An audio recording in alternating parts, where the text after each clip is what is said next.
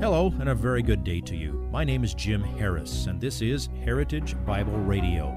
Heritage Bible Radio is an extension of Heritage Bible Church in Boise, where it's my joy to serve as the teaching pastor. Every day, we devote our radio time to studying a portion of the Word of God so you can know Him better through Jesus Christ and serve Him better through your local church. Before we get into our passage this week, Heritage Bible Church wants to make sure you ladies out there are aware of an upcoming opportunity this week. Our 2019 Ladies Conference will be held on Friday, September 20th through Saturday, September 21st. This year's theme is Living Wise in a Foolish World. How timely is that? You can find out more and sign up on our website at www.hbc-boise.org. That's www.hbc-boise.org. This week on Heritage Bible Radio, we're continuing in our sermon series through the book of Mark. The passage this week is Matthew chapters 5 through 7. Now, you may think I just misspoke. It sounded like I said we're in the book of Mark, but the passage is in Matthew. That's correct. Before we complete Mark chapter 2 next week, Pastor Jim wants to prepare us for our continuation by taking a quick look at Jesus' Sermon on the Mount. We don't often cover multiple chapters in a single message on Heritage Bible Radio, but this one sermon by Jesus spans 3 chapters in the book of Matthew, and it is packed. We know you will be blessed by the slice of the sermon for today's Heritage Bible Radio. As I mentioned in our time around the Lord's table, it was an unusual and extremely busy week for me, and I knew that was coming, and I wanted to make the best use possible of our time in God's Word, so I've been planning for quite a while now to insert something into the flow of our study in the Gospel of Mark. I say insert because it's not recorded in Mark. But if we were to work through Mark and compare the other Gospels, as we do each week, we would find out that the section of Scripture that we're going to focus on this morning is a record of what took place around the end of Mark chapter 3. But that fits the broader context of the time in the life of Jesus that we have been dealing with in Mark 1 and 2 that's known as the Great Galilean Ministry. Great because it was the biggest number of people, Galilean because it took place in Galilee, and also great because it was the largest portion of time in the ministry of Jesus. What am I talking about? Well, I'm sure you figured it out by now. It's the Sermon on the Mount. I studied the Sermon on the Mount many, many years ago. I have taught it in Sunday school classes and smaller groups and all of that, but it wasn't until about 25 years ago that I preached through the Sermon on the Mount. There are somewhere around here 26 CDs, if you ask nicely, we can make them available to you, that are a record of those messages on this portion of the Bible that has so profoundly affected me and countless others. These 3 wonderful chapters record the longest public sermon that we have from Jesus. He may well have spoken longer than this other times. There may have been other such things, but this one is recorded for us. It is so inclusive of absolutely essential matters that it has been called the manifesto of the kingdom of heaven. Remember the message that Jesus preached? Same message that John preached. Repent, for the kingdom of heaven is at hand. And this sermon is an elaboration on that.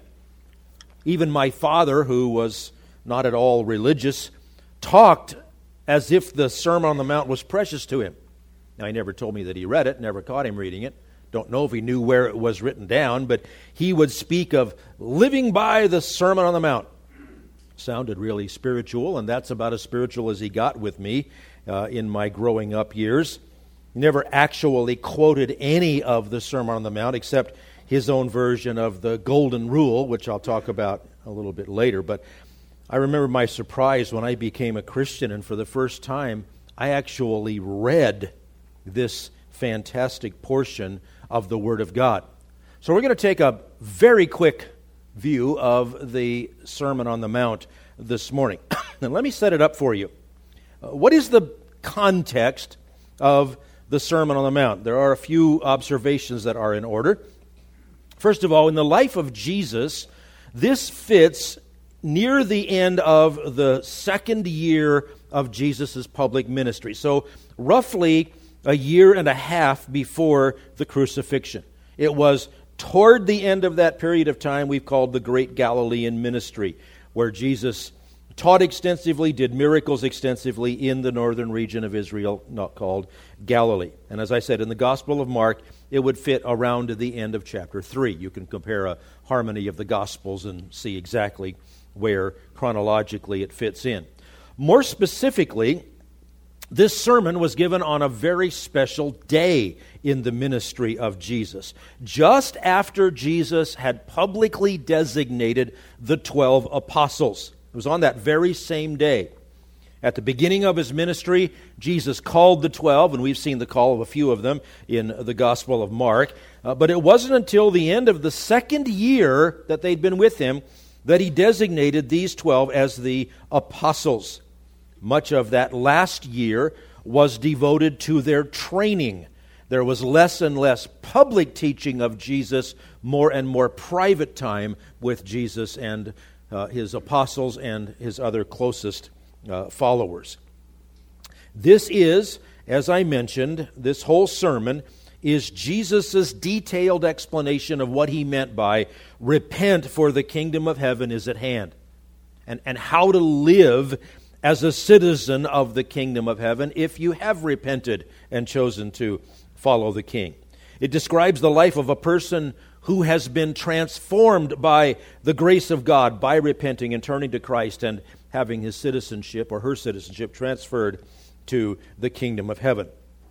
Now, who originally heard this sermon? Well, we're introduced to that at Matthew chapter 5, verses 1 and 2, before the actual sermon begins. It says this: "When Jesus saw the crowds, he went up on the mountain, and after he sat down, his disciples came to him. He opened his mouth and began teaching them, saying," and then he launches into the sermon. Crowds, you're not surprised by that, right? We've been seeing it in Mark. This was during the height of Jesus' popularity. Every place he went, crowds came to him. True believers followed him as a matter of obedience and discipleship, but so did the curious and the thrill seekers who wanted to see another miracle. There were the ones who hadn't made up their minds yet, but they couldn't resist this compelling, incredible man. And so it was a mixed multitude of people. And it says, when he saw the crowds, he went up on the mountain. Now, that's an interesting terminology. He probably used the mountain or hill kind of as an amphitheater to make it possible to be heard by more. We don't know for sure which mountain this refers to, but when you hear Sermon on the Mount, it's because he climbed up a little bit to talk. The site that is traditionally believed to be the place is just north of the Sea of Galilee. That doesn't surprise us because he made Capernaum, Peter and Andrew's home, his headquarters while he was in Galilee. The word mountain, we who live in places like Idaho have to smile at it. It's not much of a mountain. Come to Israel with me in a few months. I'll show it to you. It's a bump, all right? It wouldn't even qualify as a ski hill. You'd do cross-country skiing probably on this one. As a matter of fact, this lofty mountain, the tip of it is well below sea level. Okay, the whole Sea of Galilee and down to the Jordan Sea is in the Jordan Rift, or down to the Dead Sea is in the Jordan Rift. It's all below sea level. But it is a beautiful setting. It overlooks that huge, majestic lake called the Sea of Galilee, from which the Jordan River flows southward to the Dead Sea. And if you're sitting on the hill where this sermon was believed to be delivered, If you looked over your right shoulder, you'd be looking up into the hill country of Galilee, and there you would find Nazareth, where Jesus was from, where Joseph and Mary lived. Behold, below the hill, and a little bit to your left, you would see Capernaum, the town that was the home of Peter and Andrew, and they operated their fishing enterprises there, as did James and John. Farther to your left, you could look up and you could see the famous Golan Heights, made more famous in the last century with the Six-Day War there. And we learn from Luke 6, which is the parallel passage timing-wise to this, that Jesus went up on this mountain, this bump, to pray, and that he prayed all through the previous night. And then in the next morning, he named the 12 disciples as the apostles. Then the Sermon on the Mount was delivered later that day. It seems likely to me that Jesus announced this day probably before it happened. He probably said for a day or two that something significant was going to happen. With the special preparation of all night in prayer, with the public declaration identifying the 12 who were going to be the primary ones to launch the project of carrying the gospel to the world, with this free flow of miracles and this sudden gathering of a huge crowd, it makes me think quite possibly Jesus orchestrated this day to be special, and this was the centerpiece message of this day. Now, the people who were there that day were the immediate recipients of these blessed truths. As I said, the mixed multitude, disciples and curiosity seekers, and who knows who all was there. But it is in the plan of God that these things were written down in this form by Matthew for those of us who would become disciples many generations later. If you would like this message on compact disc, let me know and we'll send it to you. You'll receive the entire message, not just the portion on today's program.